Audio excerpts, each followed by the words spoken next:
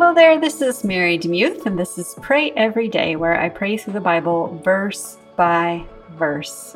What a privilege it is, and thank you so much for being a part. If you're new to this show, basically it's very simple. It's about 5 minutes a day where I read scripture and then I pray according to scripture. So right now we're reading through the book of Acts. Next, in a few days, we'll be reading through the book of Galatians, and I'm excited about what's going to happen in October too. So stay tuned for that.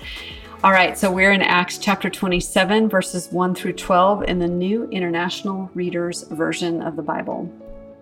It says this: It was decided that we should sail for Italy. Paul and some other prisoners were handed over to a Roman commander named Julius. He belonged to the Imperial Guard. We boarded a ship from Adramyttium. It was about to sail for ports along the coast of Asia Minor. We headed out to sea. Aristarchus was with us. He was a Macedonian from Thessalonica. The next day, we landed at Sidon. There, Julius was kind to Paul. He let Paul visit his friends so they could give him what he needed. From there, we headed out to sea again. We passed the calmer side of Cyprus because the winds were against us. We sailed across the open sea off the coast of Sicilia and Pamphylia. Then we landed at Myra in Lycia. There, the commander found a ship from Alexandria sailing for Italy.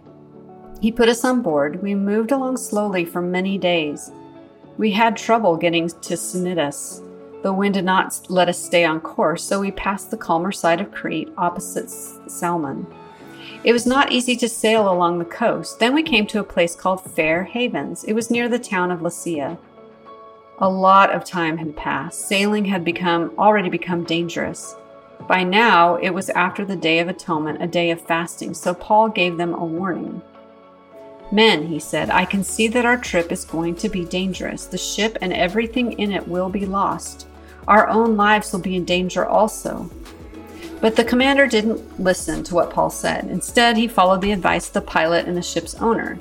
The harbor wasn't a good place for ships to stay during winter, so most of the people decided we should sail on. They hoped we would reach Phoenix. They wanted to spend the winter there. Phoenix was a harbor in Crete. It faced both southwest and northwest. Mind if I pray for you? Lord Jesus, hearing about times on a ship makes me long for the days when we could be on ships and be on boats. But thank you so much for taking Paul safely through this very dangerous journey. They didn't have ships equipped to sail the whole Mediterranean. They had to make all these little stops along the way, and each different trip had its own set of adventures. And so, Lord, as we look at that, help us to see this as a metaphor for our own lives. Sometimes I think, Lord, that we're supposed to do just one thing in life, and yet here we see all these little different pieces of a long journey. And Lord, help us to see that maybe that's what we need to look at our lives in that way. That maybe it's not we're supposed to do one thing with our life, but have little journeys along the way. And maybe help us to make sense of the grand narrative over it all. But maybe right now we're going to do something that we didn't do before. And maybe next year we'll do something we didn't do before. So Lord, help us to find you in the middle of that. But more than that, I know a storm is going to come up in the next narrative that we are going to be reading. And I also know that for those listening today, there will be more storms, and I stand in the middle of a storm, so I understand that. Lord, would you be the anchor in the storm? Would you be the rock on which we stand? Everything is shifting right now. Everything is blowing around us, and our idols are flying around our heads because they are not anchored, and they cannot sustain, and they cannot keep us safe. And so we choose, like the wise man who built his house upon the rock, we choose to build our lives on you. We choose to trust in you.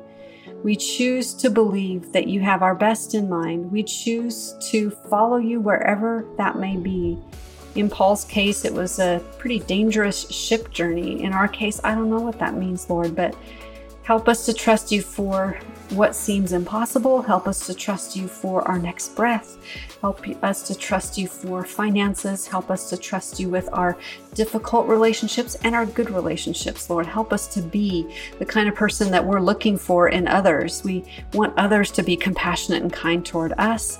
So Lord, would you do the work inside of us so that we can be compassionate and kind toward others? Lord, help us to look at this journey as a long sea voyage that we need to persevere in, but also that there's beautiful scenery along the way, and help us to slow down and stop enough to see the beauty that you are creating around us. We're so grateful for you, Lord. We're so grateful that you are the anchor in the storm. We're so grateful that you are with us and you'll never leave us. You will never forsake us. And so I just thank you for all of that. In Jesus' name, amen. Thank you so much for listening to Pray Every Day. It has been such a privilege to just to be with you and to just walk along the book of Acts with you. It's been a powerful book, and one that I hope you'll come back to, because it's the beginning of the church and the beginning of the foundations of who we are today as Christians and Christ followers and churches all over the world. So thanks for being in this journey with me. I really appreciate you.